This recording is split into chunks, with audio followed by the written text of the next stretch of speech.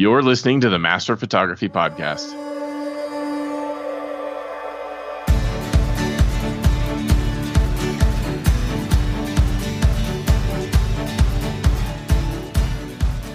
Welcome to the Master Photography Roundtable, part of the Master Photography Podcast Network. You're joined by thousands of photographers listening to the show who are all on the same journey to master their photography. I'm your host, Jeff Harmon, and in this episode, I'm welcoming back a frequent guest of the show and a photographer at Utah State University, Mr. Levi Sim. Welcome back, Levi. Thanks, Jeff. I'm glad to be here.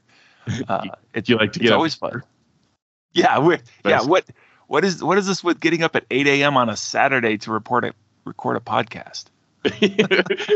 It's torture. That's it. It's yeah, rare form of torture. it's also the only time the kids are engaged. I make them watch Saturday morning cartoons. So Nice. I like the make part there. That's Yes. That's funny.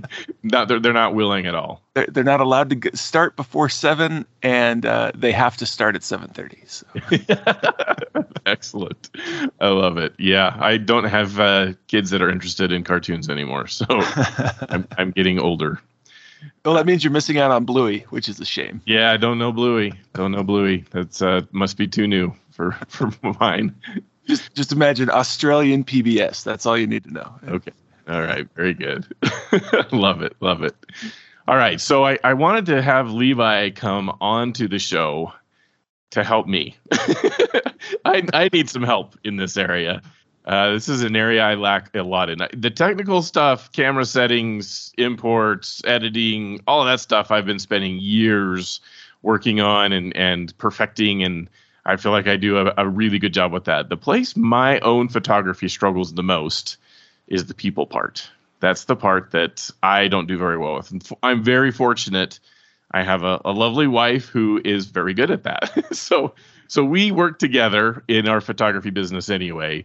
With she helps handle the scheduling of clients and working with them, and even on shoot is where she really does a good job in positioning them and helping them to look their best and get the photos that they want out of our shoot.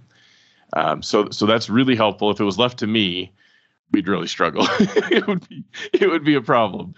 So, but Levi, I've been with you on a photo walk here in Salt Lake City, downtown Salt Lake. We had one a few years ago. Yeah, holy cow, that was too long ago. Right? It feels, because it was pre-COVID, so it feels like 10 years ago now because of that. And I was amazed to watch you in your element, because it seems like this is like natural for you to be able to get out there, talk to people, to get people like comfortable being in front of your camera when you first engage with them they are totally uncomfortable.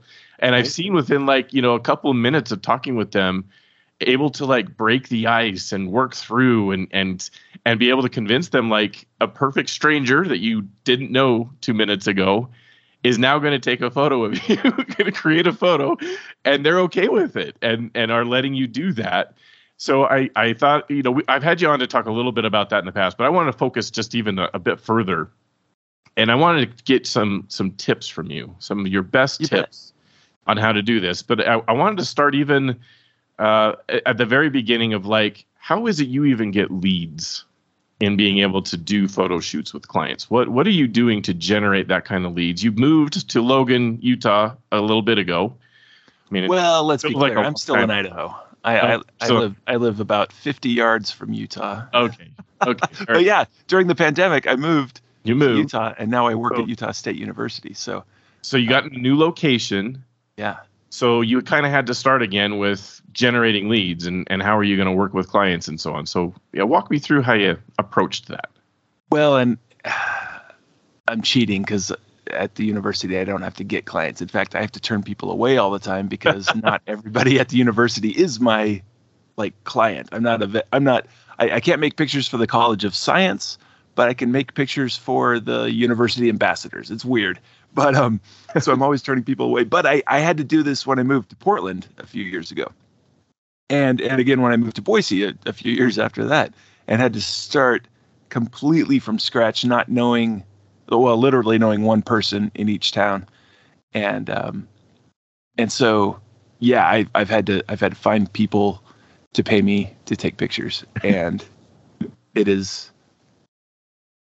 I mean, it's the thing you have to do, and it's hard. And I'm effervescent, and I'm gregarious, and I can approach people and not be intimidated by that.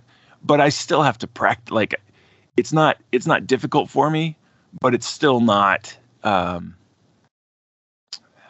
mean, I do it, but I do it because I do it. Okay, you're like, well practiced. I'm well practiced at this point, and I mean, I've been doing it since I was a little kid. I would tow a wagon around to construction sites and sell guys lemonade. Wow. and that worked pretty well for me. And I would sell Boy Scout popcorn door to door, and I'd sell the chocolate bars for the choir fundraiser or whatever in high school. Right. So. So I've had a lot of experiences. I was a missionary in Taiwan for 2 years, walking up to perfect strangers and speaking with them. And so I've had lots of practice, but it's still not like, man, I got nothing going on, I'm going to go talk to strangers today. It's not like I don't not enjoy it, but I have to like engage myself to go do it. I enjoy it every time. It makes me happy to hear you say that, though. Exactly. Yeah. Well, yeah. I feel like I'm strange when I really don't enjoy this. Like, this is not fun for me. And I feel like that's communicated as I engage in it. Like, the times when I have had to go engage with perfect strangers and talk with them, they can tell, like, you're not good at this. Right from the beginning. It's like within seconds, like, wow, you're really bad at this. And I'm done talking with you because this is awkward. Yeah. and leave you. So I'm glad to hear that you at least feel like it's not completely natural, but how do you change that? Well, it's definitely a practicable skill. I mean, like photography. People have talent with photography and they can see a good composition. But I can also learn what a good composition looks like, and I can practice that, and I can I can learn how to do art, and I can learn how to cook spaghetti with the right amount of salt. And it's just a skill that you practice. And so is talking to perfect strangers. And you don't have to it never has to be comfortable for you, but it can be less difficult for you. And the key really is just practice. And so, yeah, I've got several good ideas for how to get clients. And they're things that I've done personally. So I bought a camera in 2009, and I bought it with the intent of starting a portrait business. In fact, before I'd even got my camera in the mail from Adorama, I had already attended 2 workshops and read a million blogs and all these things. Right. And then my camera arrived, and I hit the road running. And one of the first things I did to get, besides talking to neighbors and people at church and, coworkers and everything, and just saying, hey, I'm a photographer. Can I practice on your kids? They're like, yes, take my kids, practice on them. Just don't point it at me. And right. So there's lots of ways. And it's also, let me just throw in real quick. Do not practice on your own kids. You have a finite number of pictures that you're allowed to make of your own children, and they will make sure that you know that.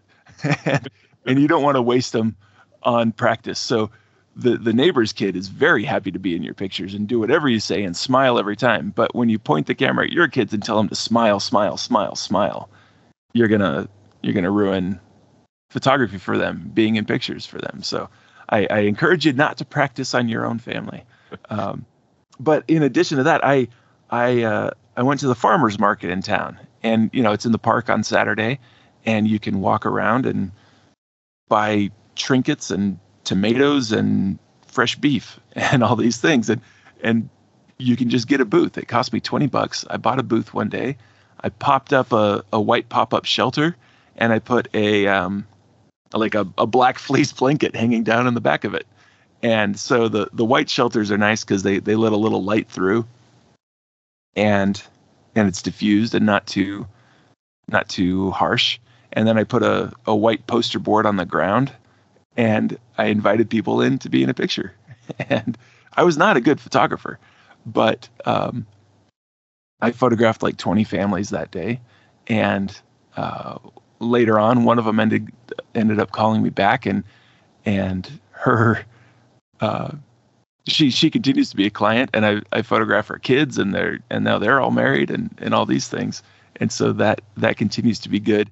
But I just posted the pictures in an album on Facebook, and people got them. Only the one person ever called me back, but boy, I learned a lot about photography that day, and it was a great way for me to get out there and talk to people and engage with them, and learn that green grass with sunlight shining on it casts a green shadow under everybody's chins. So yes, it does. Anywhere there's like gray, it's going to be green. Right. Yeah. Yep. Exactly. So I did like do that, like get a booth at the farmer's market, get a booth at the state fair, the county fair, the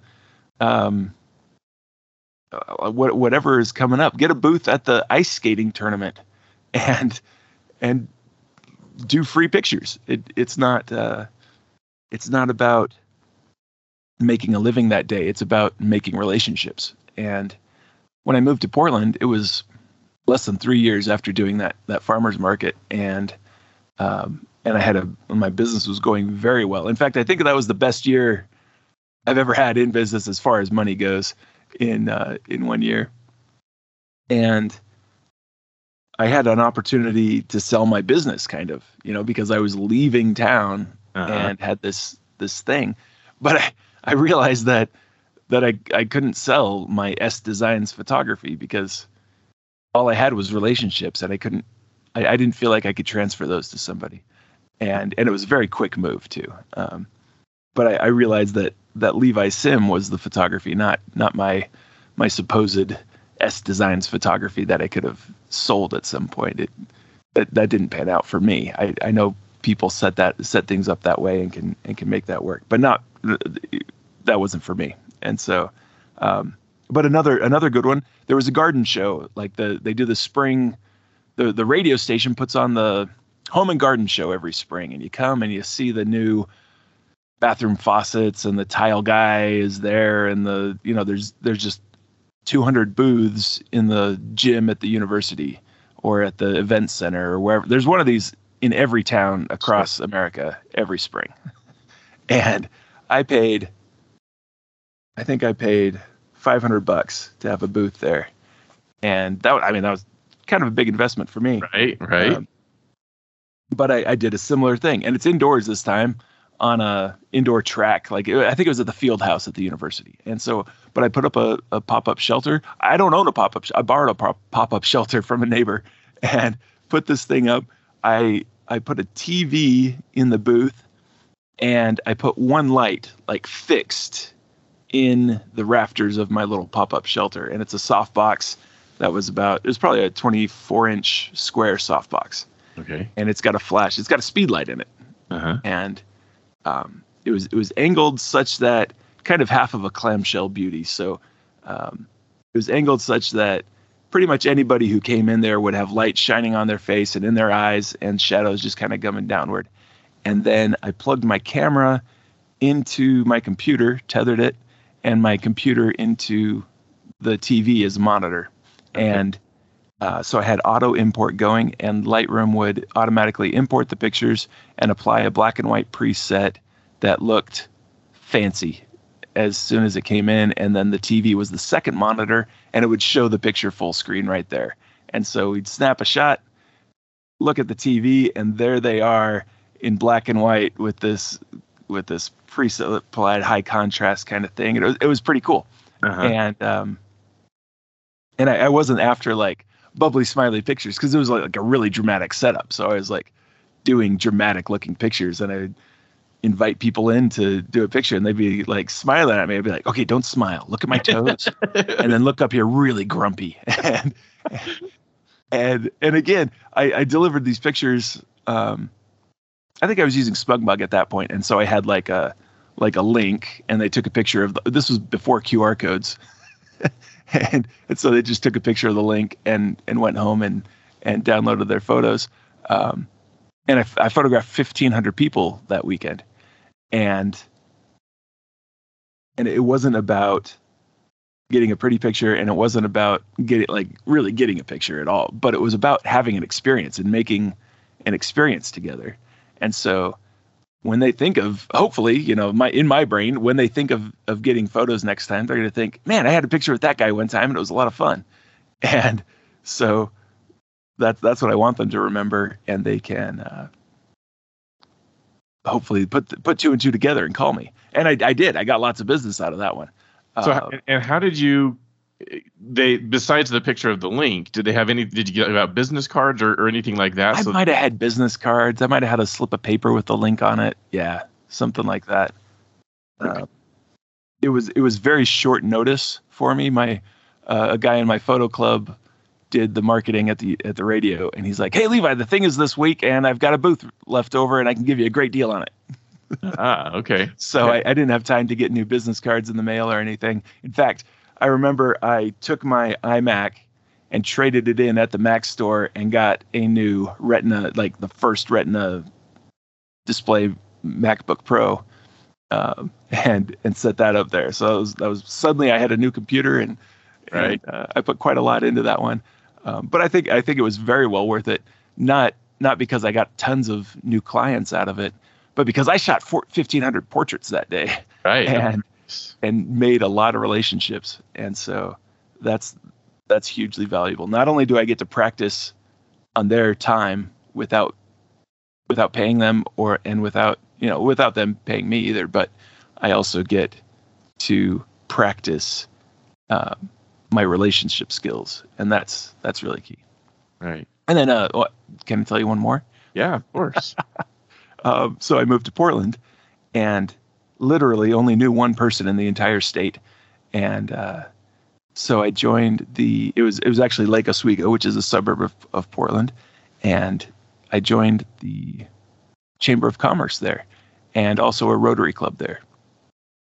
And every week the Chamber of Commerce would get together and have a networking meeting at somebody's business. And you could host the thing this week, and everybody comes over and has coffee and donuts and just talks with each other. And so I did that, and I went to every meeting. And after the meeting, I'd hang out and help clean up and put away the chairs or sweep the floor or whatever, and talk to people as much as I could. And the key thing is that I'm not talking to people saying, "Hi, I'm Levi. I do pictures. Can I make pictures for you?" That gets really old and really annoying. When you go to a networking meeting, you should say, "I'm Levi. I do pictures. What do you do?" Right. How does your business grow? What has been a good technique, like a good marketing strategy for you in this community? Like be a helpful, friendly person. And this kind of a meeting is really good for people who are not like me, who, like, I could go to that meeting and stand up in front of the meeting the whole time and talk for 20 minutes about myself, but you don't have to do that. You can go and talk to one person at the meeting and have an earnest conversation. And I know it's difficult, but it's very easy in a situation like this to talk to somebody because they're trying to talk to you also. Right. And so you don't have to be the outgoing one. You just have to not be a clamshell. You just have to not turn somebody away. When they ask you a question, ask the same question back. It's a pretty easy setup, and they'll probably introduce you to someone else because they're like, "Man, this guy doesn't know how to have a conversation. Hey, Joe, come talk to Levi. He can't carry a tune. He can't carry a conversation in a bucket." But after 6 months of doing that, I mean, it took some time. But after 6 months, people would introduce me to somebody else at that meeting and be like, "Hey, this is Levi. He's the best photographer in town. Meet him." Nice. And that person had never seen my photos. Right. But they knew they liked working with me because they'd been working with me every week at this meeting. And, "Oh, you're a realtor. This guy's a realtor. Let me introduce you to them. This guy's a mortgage broker. Let me introduce you to him. He's a great guy. Let me introduce you to, my dentist," whatever. All these people are at this meeting trying to meet people. So it's very easy. And so that's a good place to meet business people.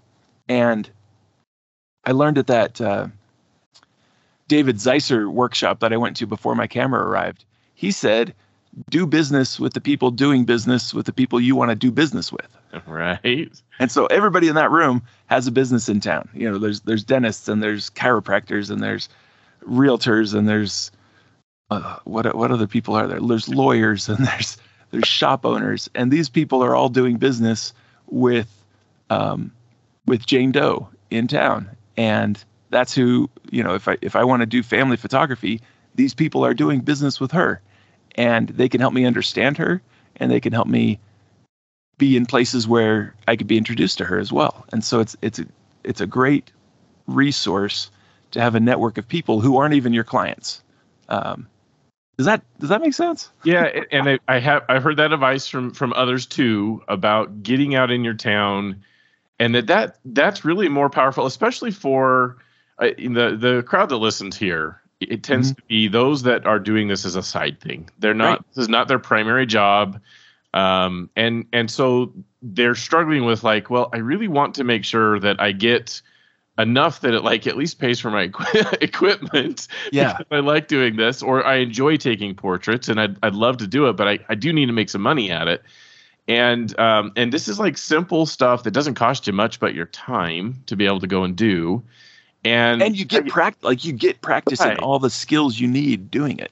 All of them, like working with people, and then once you get some people in by your camera, you're working on your camera settings and your editing skills and delivery skills. How do you deliver images to them? All of the whole thing, you get practice with, and yeah, I think it's a really good idea. I think so many of us today turn to the digital world first for the way to be able to do this. They go and think, well, if I just advertise on Facebook, all the local people around me are going to see my ads, and then I'm going to get business. And it might a little. How many times have you bought something off Facebook, Jeff? Almost never, actually. I don't think a single time. In fact, when I see an ad, it's how quick can I get away from this thing rather than convincing me to do it. Exactly. Yeah. But who's your dentist? Yeah, Jim Lund is my dentist. How did you meet Jim? He lived in my neighborhood. He lived in your neighborhood. So your neighbors probably went to him, and like people go with somebody they know. Yeah. And that's it. I've had radio ads, and I've had magazine ads, and I've had social ads. None of them has, well, one time off of a magazine ad, I got one client. Exactly one client have I gotten from advertising at all those places. But I have gotten so many more from sending a thank you note, a handwritten thank you note in the mail to the person I just made pictures with. And now I've tripled down on their impressions with me. Right. And when somebody says, who did your photos? They don't even have to be good. Like, your photos don't even have to be good. Well, because the average person doesn't even know when a photo is good. Exactly. They really don't. Like, there's smiling kids on the Christmas card. That's all that counts. That's all that really matters. And so your photos should be decent, and you should do the best you can. But the key thing is that people want to work with somebody they like. And they know they like you because Jane, who I already photographed for, liked me. And so they take that recommendation so much. I mean, when I buy stuff on Amazon, I definitely buy the thing with the most recommendations. Sure. And it's just the easiest way to do business and to keep business is with referrals. It 100%, especially in families and especially in businesses. I do lots of commercial work, and I do lots of family work. Everybody comes from some relationship. I got a call. Can I tell you an experience? Yeah. I got a call on Tuesday. I was walking back from a shoot on campus, and I got a call from a lady in New Jersey who I've worked with for a long time. Tell me if I've told this story on your podcast before, but I was 10 years ago, before I moved to Portland, I was living in the same town where I work now in Logan, Utah. And I had a studio right next to the theater. And at this point, I had become a full-time photographer. So I had a building that I went to every day, and I had people there, and I had a great deal. I don't think you need to have a studio. There's plenty of rental places. But it was right next to the theater, and my assistant knew the people who were doing the Nutcracker play. Mm-hmm. And so we went and photographed portraits of the Nutcracker play. I don't know if we even got paid for it, which is great. Awesome opportunity to photograph to make dramatic pictures of people who are interacting with half the community on their own already and sending these pictures out to everybody. And it says, photos by Levi and Shanda in the bottom corner or whatever. After the play, one of the gals who's on the board for the play is the marketing director at the hospital. She says, "Hey, Levi, I need headshots done of the surgeons. Come do headshots for me." So I go do headshots. She gets a call from somebody in New Jersey who says, "Who do you use for medical photography?" "Oh, we use Levi." Now, medical photography is not photographing medical professionals. Medical photography involves tissues and living, like close-ups of living stuff. And so she called me and said, "Have you ever done this kind of thing?" I said, "Well, I've photographed some babies being born, and I've photographed a lot of close-ups of flowers. Can I send you some samples?" And she goes, "Sure." And then she sends me a message and says, "Meet me at this address at 7 a.m. on Friday morning." I show up. It's a sheet metal building with a bunch of sheep corrals outside. And there's a bunch of sheep in pens outside this building. I go in, and it's an abattoir. It's a slaughterhouse. Okay. And then I go in a little farther, and there's a surgical theater in the back of this slaughterhouse. It turns out these rams all had breast implants, and I'm photographing these medical trials that they've been doing using these sheep to see how their bodies react over time to these different devices in their bodies. And suddenly I'm photographing sheep with and their rams, these rams with breast implants, having them removed.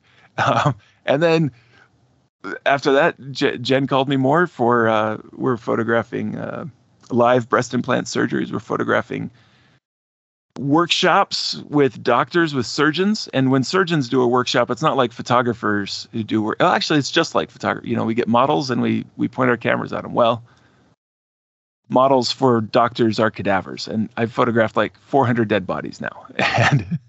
And so and I continue to have this relationship with her. And so the same gal called me on Tuesday and said, "I'm leaving the company we've been working together for the last decade, and I want you to come do this thing for me in San Francisco soon." And in addition to that, 2 of her employees who have left her employ, I continue to work for them for the last several years at their new companies, doing events and stuff that they have, and they fly me around the country to be their photographer. Wow. And like there's plenty of photographers in Miami, but I go to Miami with these guys all the time because they'd rather work with somebody they know. And so they pay extra for me to get there. And frankly, I probably charge less than the Miami photographers. Maybe. But just these little connections lead to so much. And you don't know when your next door neighbor is going to refer you to, photograph the president when he comes to town or something. Right. Exactly. Okay. So I think building relationships is all there is. What about today? So we already talked about kind of the ads on the digital platforms aren't probably the best option for getting business. The relationships are so much more important. What about, it seems like a lot of photographers spend a lot of time building up their like Instagram account, right? Sharing their work like crazy, and their like lives and stealing other people's work and posting it as their own, or that, sure. Which don't do if you're listening to this podcast. I've had some of mine show up there, yes, on their accounts. Yep. Okay, so what about that approach? Is that something that you think is more meaningful? And let me preface it. Well, maybe I shouldn't poison the water. Tell me what yours is, and then I'll share with you how I feel about it. Okay.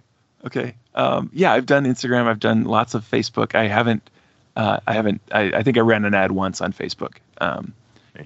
Building my followers on Instagram is valueless. It doesn't matter. Yeah. When I consider who hires me, businesses hire me. I did pictures last week for a company I did pictures for 10 years ago. And I think I was the last one to do their headshots, and then I did them again. they didn't find me on Facebook. They found me through remembering that they worked with me last time. And they're not sitting there on Instagram going, should we have this guy do pictures for us? Should we have this person who photographs people in fields of flowers do headshots for us? It's not like no one, like, I don't think they're sitting there surfing Instagram looking for their photographer. Right. And if I am spending my time pushing things onto Instagram and, creating these stories or whatever, in the hopes that some big brand is going to call me, it could happen, but I don't think it will. It hasn't to me. And I've even been an ambassador for several brands. Like I've been an official ambassador who gets paid to go speak at things for several brands. And they didn't find me through Instagram. They found me through personal relationships. Uh-huh. And if you're thinking, man, I want Nikon to pick me up as their ambassador, and they're going to see me by being on Instagram, they have very few ambassadors. and any of the brands out there that you are likely to pick up, like I get invited all the time to do you ever get the ones on Instagram to be a ambassador for such and such clothing brand? Or yeah, there's things that reach out. Well, I've or Damascus knives. Anybody reaching out to me on Instagram, it isn't worth my time. Like they're not real, and they're not going to pay me. They might send me some free stuff, or they'll send me a coupon for 80% off of this season's line. Being an influencer is not the same thing as being a business person. Yeah, a business person and getting paid to do things. It's easy to get free gear. Like if you're after free gear, and we go through this phase where getting free stuff is really fun and cool, and it makes you feel valued. And it is. I mean, it's a nice feeling, and that somebody thinks enough of my opinion to send me something that costs $200 otherwise. It's very fun, and I've written lots of reviews and gotten lots of free gear. But like Scott Bourne says, free gear and well, now probably $4.50 you'll buy a cup of coffee at the 7-Eleven.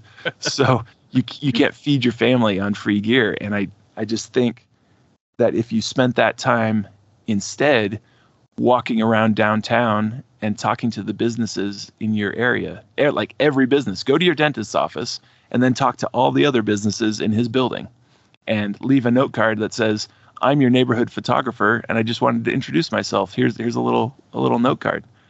That's it. You don't say, can I make pictures for you? You say, what do you do? And I did this. I've done this several times, and it's very effective, and so much more effective than sitting on Instagram waiting for the like button. Okay, so now I'll tell you how I feel about Instagram, and I maybe I did poison the water hole a little bit there, because I think you can tell I'm not a fan of doing it. And it's not to say that it can't work a little bit. I have seen there's a photographer in my neighborhood here that does a lot with Instagram, and they're getting business out of it for sure. I think it's still the same business they would get if they were just communicating with the people in their neighborhood. Yeah. The reason they're seeing their account is because they know them. It's like personal connections, and then it's going out from there. So do they pay for impressions? I don't know for sure. I should ask if they do. But to me, the problem I have with it is just how much work it takes to put that stuff out on Instagram. Right. The effort involved in making it so that people see your post. Like you have to post like every day. Right. Now, like this is part of your job now. Yeah. is doing that, and the return seems far less to me. Way less than other things that you could spend the same amount of time on. Absolutely. And be more effective in doing. And I think it goes with any of the digital media, the advertising and all of that. when you're placing ads, not only is it your time to go put it out there and kind of watch it and see what happened and how did it go, but it's money too. You had to pay to get the ad out there. And so, yeah, I tried. It was an experiment for me. I wanted to see what happened if I invested in Instagram. So I spent a few weeks posting frequently, posting a lot of photos that I'd worked on. I got a lot of likes. Right. I got some followers. I got no business out of it. There was not a person that contacted me for a photo shoot because of Instagram. I did have people that, people around me. So I talked about, like, I'm not great at talking to other people around me anyway. That was it's easier for me to have that digital communication with them. So the people around me that already knew me a little bit, and now they're like, oh, I didn't know you took photos. I didn't know you made pictures. So that allowed me to have those conversations on something. And then I'm totally fine talking about it. Like, oh, let me tell you about what I do with photos. I love to talk about that. That's great. Right. That's why I have a podcast. And most of them didn't even know how to podcast either. So that would lead to that. And, all of this kind of discussion would work great. But it wasn't necessarily because it was effective with like complete people that didn't know me at all. They still didn't even see it. They did not see my posts. Even if I'd have paid for it, they probably don't see it. I have a Facebook group that has over 10,000 people in it. And when I post, at most 200 people might see that post. Right. Out of those 10,000. Right. And I can pay and get it so that more people will see the post. But then all that means is they saw it. It doesn't mean they're going to do anything with it. Nope. And I just see it as a massive, massive challenge where this digital media is pushed so heavily and the marketing aspects of it pushed so heavily. And I think there's more effective approaches, especially for those that are kind of in the niche that I'm talking to right now, where this is not your full-time job. You're doing this on the side. You want to make a little bit of money from it, but you like doing it. My recommendation is don't waste your time or money on the digital media stuff. What Levi's been walking through is far more effective for being able to accomplish that goal. Yeah, absolutely. Now, having said all that, when I had radio ads, and I think the same thing with social media, people would tell me that they heard my ad on the radio. Okay. It was me speaking. Like I did the talking. I was like, if this is gonna be me, it's gonna be like about like you're gonna hear me. And the effective thing about it was that people who knew me got a reminder frequently that I did photography. Like my Instagram posts. They saw it like, oh, I didn't know you took photos. Exactly. Yeah. Well, and it was always somebody, like everybody knows I take photos because I talk to everybody and they're like I can't shut up about it. So but it was a reminder frequently that I take photos. And so then I am better at the top of mind, but it didn't bring me any new business. And I think I actually get better play posting infrequently on Instagram, because then it says, hey, Levi hasn't posted in a while. Let's push him out there. Right. And then I get a good bump. So every couple of weeks I put a picture up and I get a good little bump from having been inactive rather than being so active that I have to post multiple times a day and absolutely waste the mind. I mean, when you say, so why do you post on social media? The answer is because social media. Okay. Like that's the reason. And it's not actually that effective for what we mostly do. And do I really want people who are surfing Instagram all day to hire me to do pictures? Because then they're constantly comparing what I did to everybody else who's way better than me on Instagram. Yeah. Well, and that's been my experience too. Well, I haven't had too many contact me. A few. There's been some that have contacted me to do photos. And you're right, that tends to not be the client that I'm interested in having. I don't do this full time. I have the luxury of being able to pick the clients that I want to work with. Right. And I don't want to work with the person who's trying to lowball my prices and get the most out of me without paying me much. And exactly. That tends to be the audience that saw the images. They're like, "Oh, that's super cool. Hey, I'll give you $10 to take my picture." Right. Yeah. You need to understand who your audience is. You should think to yourself, who has hired me in the past, and who do I want to hire me? I want the mothers with teenagers, at least, to be my clients. Right. They have had a lifetime of spending money Right. They understand how things work. They're likely at a position in their lives where things are more stable for them, and they have extra income to Yeah, more spend. disposable income to be able to That's the word, disposable income. Yep. And they have, they've got a senior now, and they've got a sophomore and maybe a eighth grader or something. And so there's future for me there. Right. And they're likely secure in their community. Like they've been established in their community. And so when we photograph the daughter for senior pictures, they're going to tell the other ladies about it. And it is like 80% women who hire photographers, even for businesses. I'm likely to be hired by a woman at the business. And so I need to understand who does the hiring. And it's not 18-year-old girls surfing Instagram. They may, like, when their mom gets the referral from Jane, they'll say, we're going to go have Levi do your pictures. And they'll check me out on Instagram. And then they still don't really have a say in it. I don't know. I'm making that up. But it is largely mature women who are hiring photographers. And so think about what they're doing and when they're doing it, and play to that, to their needs and to what they want. Jane is a 38-year-old woman with a job and 3 kids and a house in the neighborhood I want to work on. Mm-hmm. And at 3:00 in the afternoon, she is probably thinking about going home, or maybe she's already home because she works from home.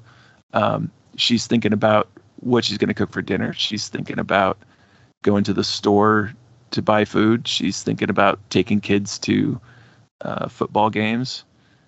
And so thinking through this thing, I can consider how I can approach her. On Saturday, she's probably going to go to the Home and Garden Show because she's got a home that's 20 years old that she bought when it was 10 years old, and she's ready to update it. That's the kind of person I want. People with disposable income who are established in this community. That would be a good place for me to make impressions on folks. And so knowing who is actually hiring you is a really good exercise. So go through that and think about make up a person who is your client, and draw her schedule and draw her interests, and think about that a lot, and ask about it. Like ask the people who are like that person, what would be a good way to reach you? Like, I know you're not my client. I know you go see John, but how did John reach you? Mm-hmm. And they'll tell you because you're a nice, friendly person.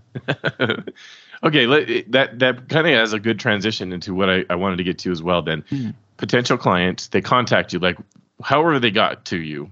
They're now saying, hey, I'd like to hire you. Yeah. How do you start? What is it that you're doing from there? Because now this is your chance to turn that potential client to a paying client, and your chance to make a lasting enough impression that it's going to go past this one shoot that they're trying to arrange. Especially if it's that target audience that you just talked about. You're hoping that this is going to turn into, you're going to be their photographer for every event in their life that they need photography to happen, which is a lot. It is. So what's your approach then? That first conversation, how do you handle that? So they call me up and they say, I heard from Jane that you do pictures. Can we do family pictures with you? Yes, I'd love to. How many talk about the whole process. How many people are in your family? How old are you guys? What are you interested in? Be interested in her to help you close the deal. Let's say she's going with you. Now say, okay, we're going to do this. I recommend these 3 places. Like, you're in control of this situation. She's going to say, oh, I had a lady say, my friend has this awesome porch at her house, and I've just always thought it'd be such a great place for a picture. I got there and it's like 30 feet from the road. So if I'm going to get the whole family, I'm going to be standing in the middle of the road to photograph this family. I'm in control of where the picture's going to be. Here are some good options for you. And we could do it indoors. I could use the We could go to the university and use one of their buildings inside there. And because maybe I don't have a studio, we can use my studio. We can rent a studio. We can go to this park at this time of day. I like it because it's not a flat park. So when I photograph around, there's not a bunch of car windshields parked on the side of the road. It's got a little incline to it that puts the grass as the backdrop, not the cars. I like this area and I like this thing. And which one sounds good to you? Excellent. That's a great place to photograph either at 9 a.m. in the morning, so maybe Saturday, or anytime after 4 to 7 o'clock this season. We can do it there. And you've got 5 people. I think that's going to take us an hour, maybe a little bit more, maybe a little bit less. I'm not charging you by the hour, so right. I'm not concerned about how long it's going to take. But do you have any hangups? Do you have a volleyball game that night you need to go to? We need to know everything so that we're not surprised when we get there. Ask all the questions and say, is there anything else I can tell you about the shoot? Oh, what should we wear? Oh, yes. Wear something that you're comfortable in. Wear the things that people tell you look cute. Or wear denim and khakis, whatever you want to wear. If it's 1987. And so just communicate very openly and say, here's my cell number. I'm going to text you right now. And I'm also going to remind you a couple days before the shoot and then also the day of. And is text messaging a good way or should I phone you? I don't want to email, so I'm not even going to offer it. Okay. All right. And be very clear about what's happening and when. And then and the 2 days before email is going to save you so much time because someone's going to be like, I forgot. And we have a volleyball. We can't do it. Right. And if you wait till the day of and they don't show up, now you're upset and they're maybe embarrassed and now your relationship is over. So you can save your relationships with clear and frequent communication. Not too much. Don't bug it. Hey, in 2 weeks, we're doing that. In 10 days, we're doing a picture. It's almost 7 days until picture time. But think of I talk about dentists a lot. This is something I learned from Skip Cohen. Dentists have it down, man. They send you a birthday card. They send you they'll call you the week before your appointment. And now that we text, so they text me the day before and they text me the day of to remind me that I have an appointment. Because if I don't show up, they're losing money. They're not being paid for that block of time.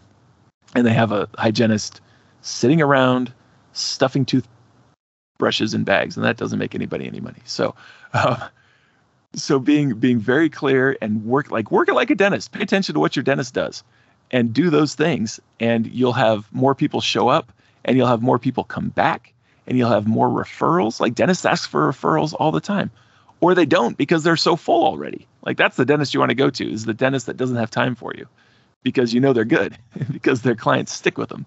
And I want to be the same kind of person. I want people to come back to me so frequently that I can't take new clients. That doesn't happen, but there's always time for more.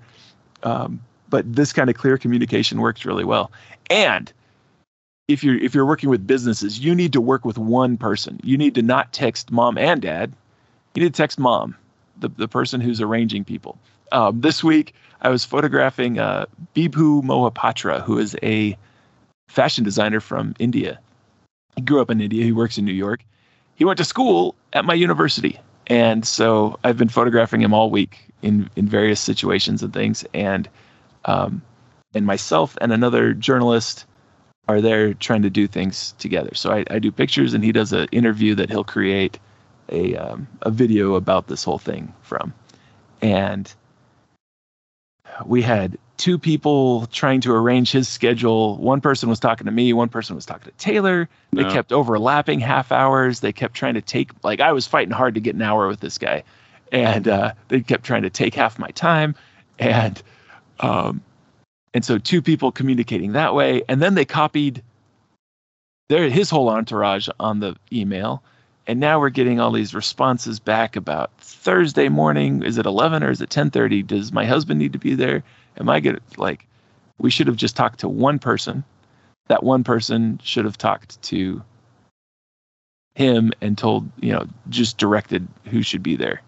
and having too many people involved makes it a mess. And I didn't respond to the emails because so I had to phone everybody up anyway and coordinate on the phone and then write one finalizing email. This is what will happen. I've already spoken with everybody involved here.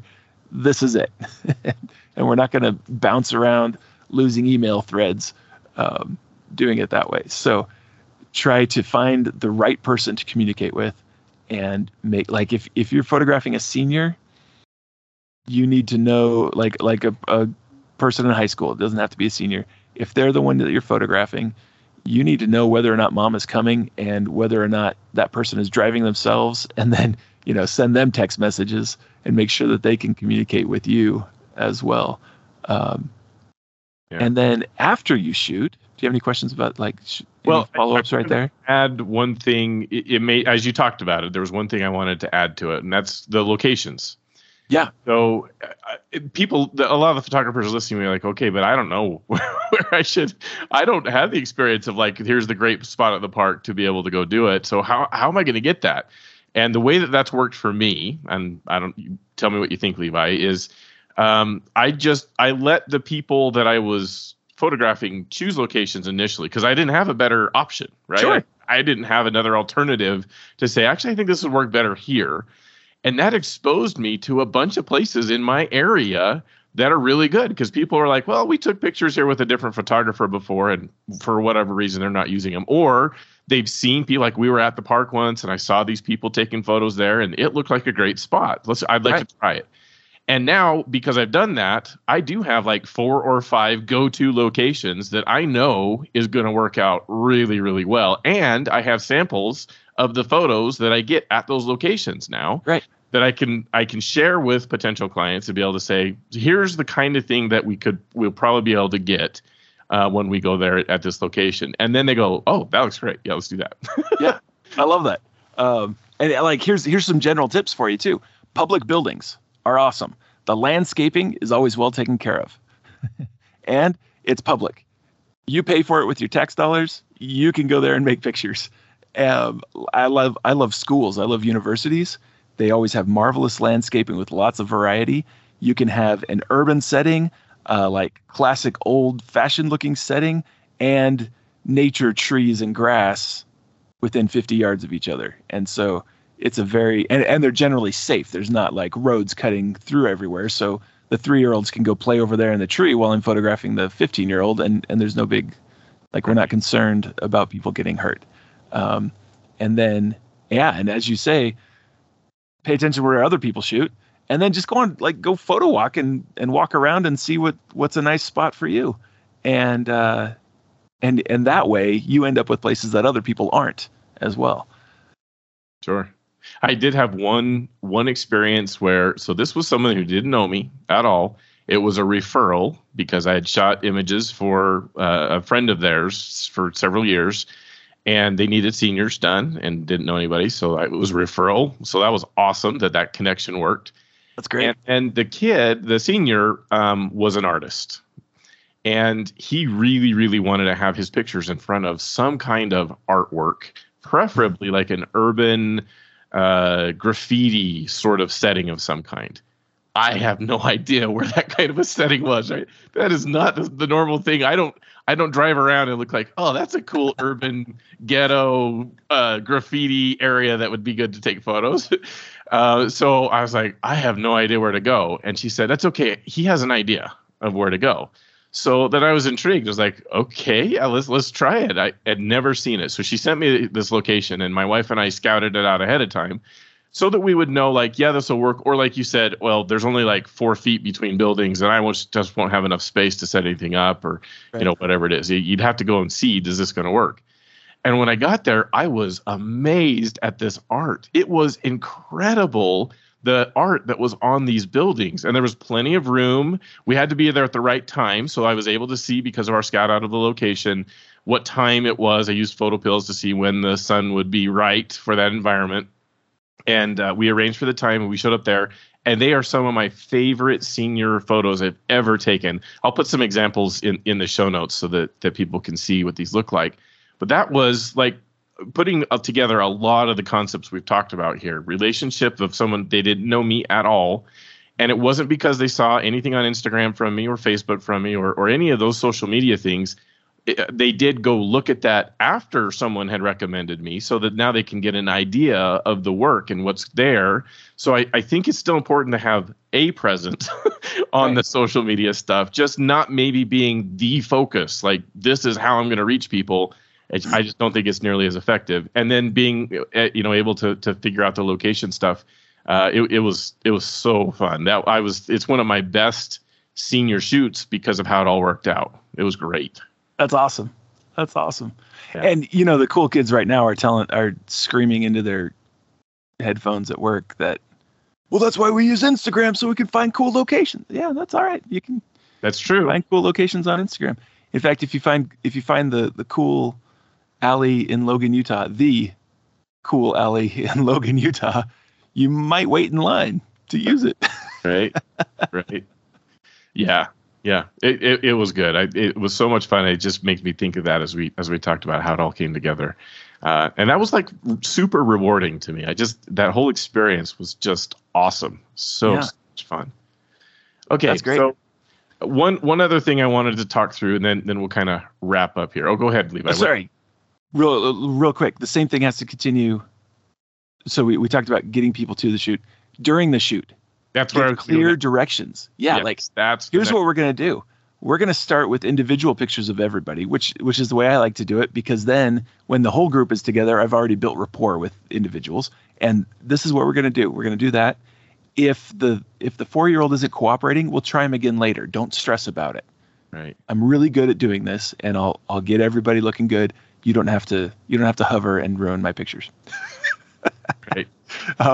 And then as I'm photographing somebody, tell them what to do.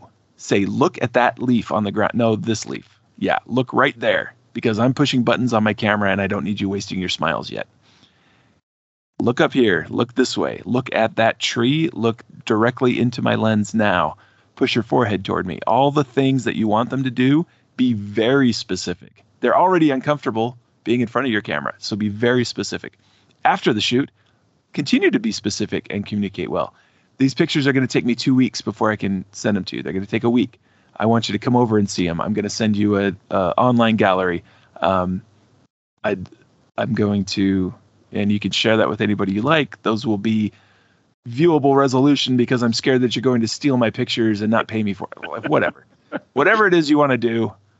We're not talking about that this time, but tell them what it's going to be. And then send them a thank you card and and then, a few months later, it would be appropriate to send a text and say, hey, I was wondering if you have any friends who have been asking about pictures. I'd love a referral.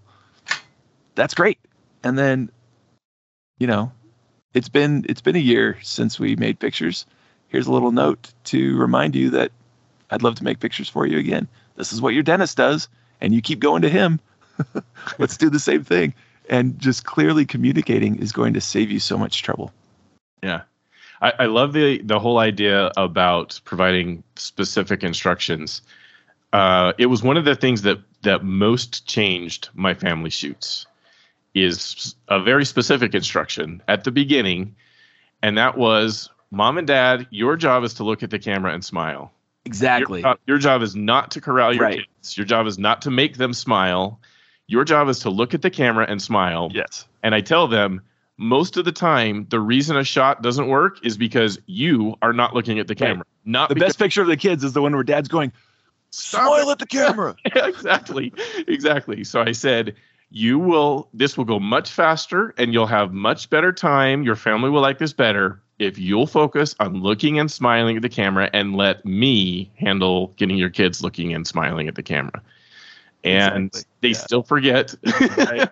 they still stray from it. But I'll just try to gently remind them, it's okay. We like you said, I need to do better with this part. I'm really good at this. Let me handle it. Right. Reminding them through it. But that instruction changed how my family portraits went. And our shoots, the time of the shoot drastically decreased. Right. Because the parents were the one blowing it, not the kids. And that, yeah. So that's Dad already doesn't want to be there. So if No, you he blame doesn't. him, if he sees that it's his fault that we're here longer, then he'll change his Right. behavior real quick. Right. Yes. No, that's exactly right. So that's a nugget. I know I've shared this a lot on the podcast already, but it's worth repeating because it's that important of a direction to make sure that you share that with them. And even if it's individuals, it's the same thing. Like just putting them at ease. I've had shoots where I didn't know really what I wanted to do with them either. And I think a lot of photographers would start out that way. Like, I don't know how to tell them how to pose or what to do. And the worst thing I think that you can do when you get there is say, so what kind of pose do you want? Or what do you think you want to do?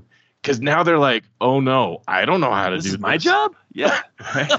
Oh no. So even if you don't, fake it. Fake it. Look at other poses or maybe bring some poses. Like Instagram's there with all kinds of poses, so that you have no shortage of resources to be able to go in and figure this out. And then you could even just show them the thing and be like, all right, I think we should try this pose. Let's try this out and see how it works. And if you like it, and you can even just show them on your phone that pose. And then it's easy for them to follow that. Like, okay, does this look right? Does this? And you can go from there and start building it until like you're experienced enough to be able to say, I know how to pose people so that they look good. Yeah. Like when we do shoots at the university, I did this last night. I have a sheet of paper with a whole bunch of example pictures on it. And I say, these are the kinds of things we're going to do. Let's start with this one. I'm going to give you directions. I'm going to give you a lot of directions. And I'm going to give them to you over and over again. It's not because you're not doing it well. It's because I just need you to do it again. And so be patient with me and let's go have some fun and we'll make some pictures. And then let's do this picture and let's do this picture and look at the examples. It's a great way to work. Yeah, I like it. The other thing I need to improve on is that thank you note stuff. I think that is going to be super, super valuable.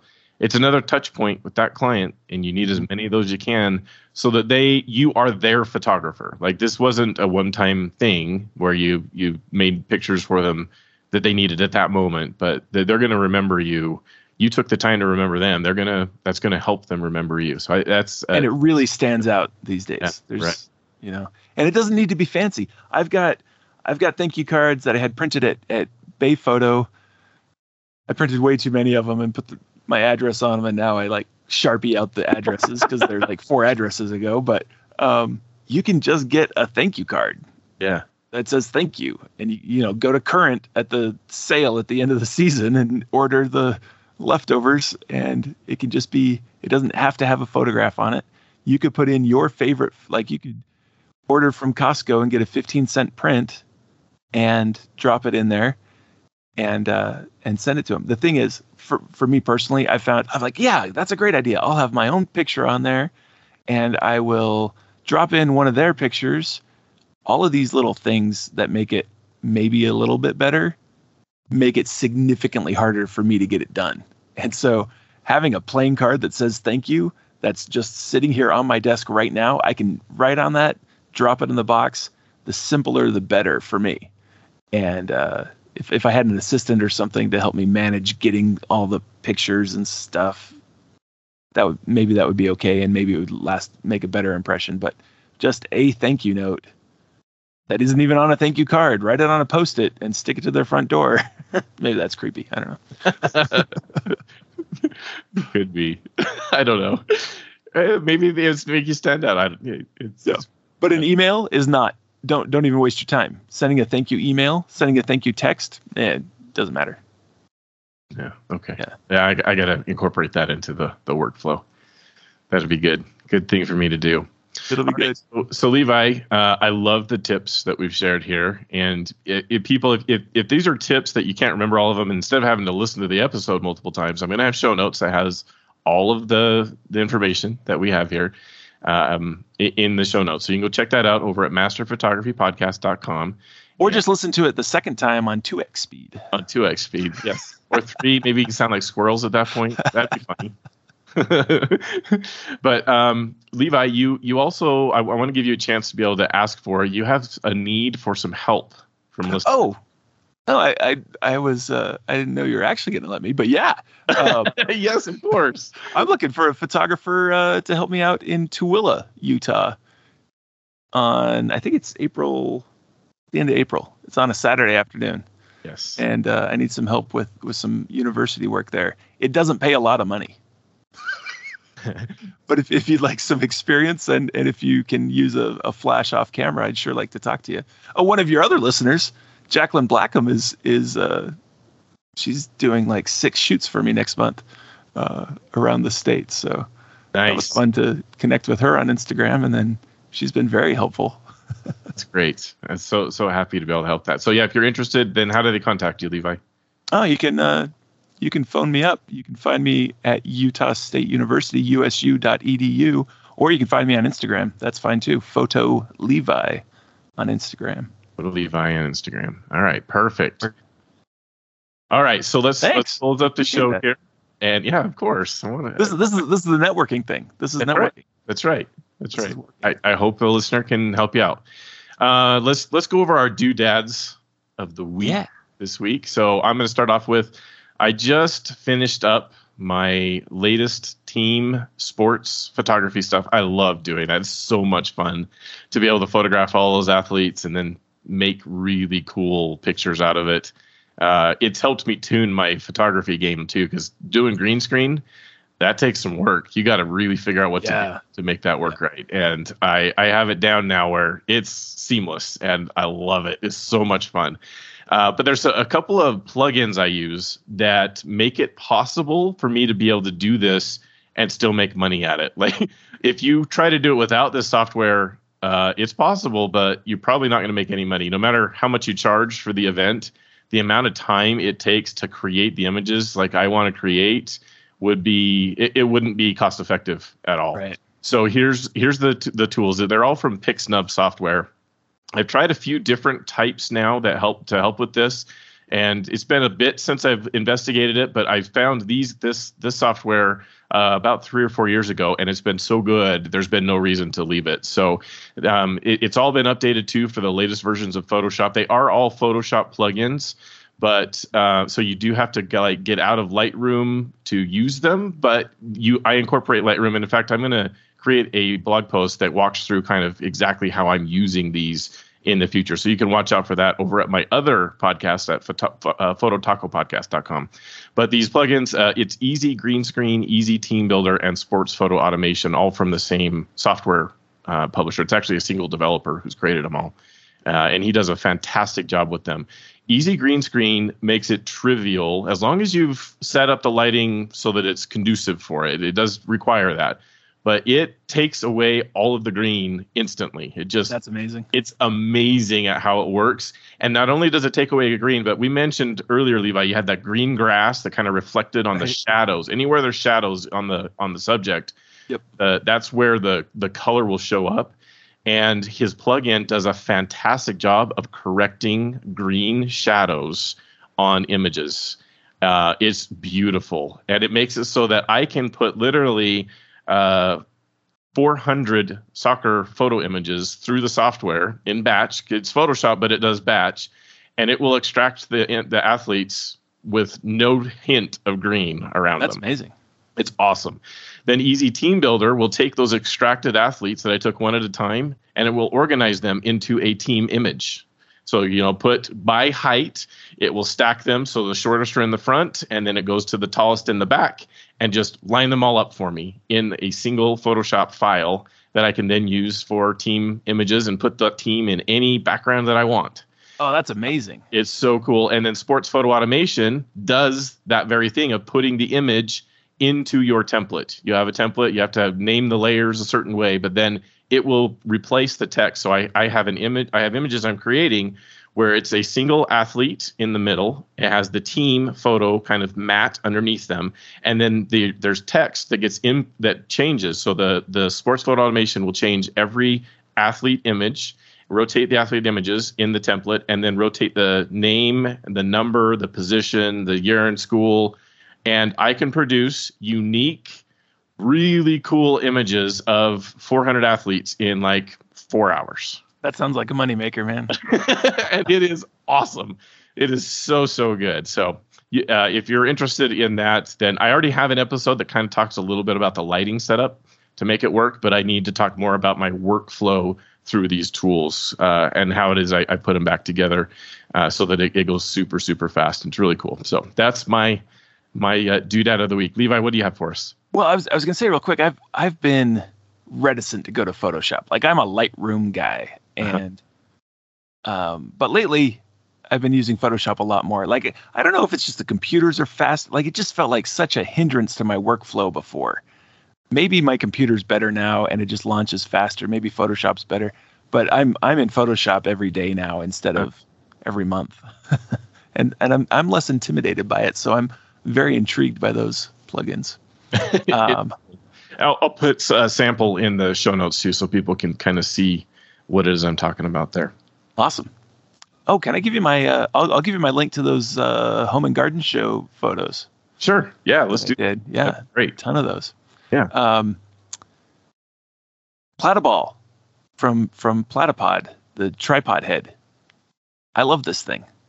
I helped develop it, so I should, if I do say so myself, it's pretty sweet. But I use it all the time. And if you haven't heard of it, it's got a completely unique method of loosening and tightening the tension on the ball head with buttons instead of knobs. Right. And it's remarkable how just like easy it is to use one-handed, and how good it is at holding the camera still. And then I also love that it pans on top of the ball head instead of below the ball head. So you don't have to level your tripod to make a panorama. You can have your tripod sitting scawampus on a hillside and just level the head because the ball's at the bottom and the pan is on top of the ball. Right. If that doesn't make sense, take a look at a picture and you'll see it. You'll see what it looks like. Describe, because it's really different from any ball head. It's totally unique.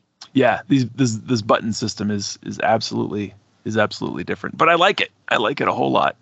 And so check that out. And then another thing is coming out from Platypod immediately after this podcast. I'm going to call it the Platypod Bruno because we can't talk about it. So, but if you haven't seen any Platypod products, you'll see this one on Kickstarter shortly after this podcast airs. So I think it's cool, and I think it's a really good tool, and I'd recommend it.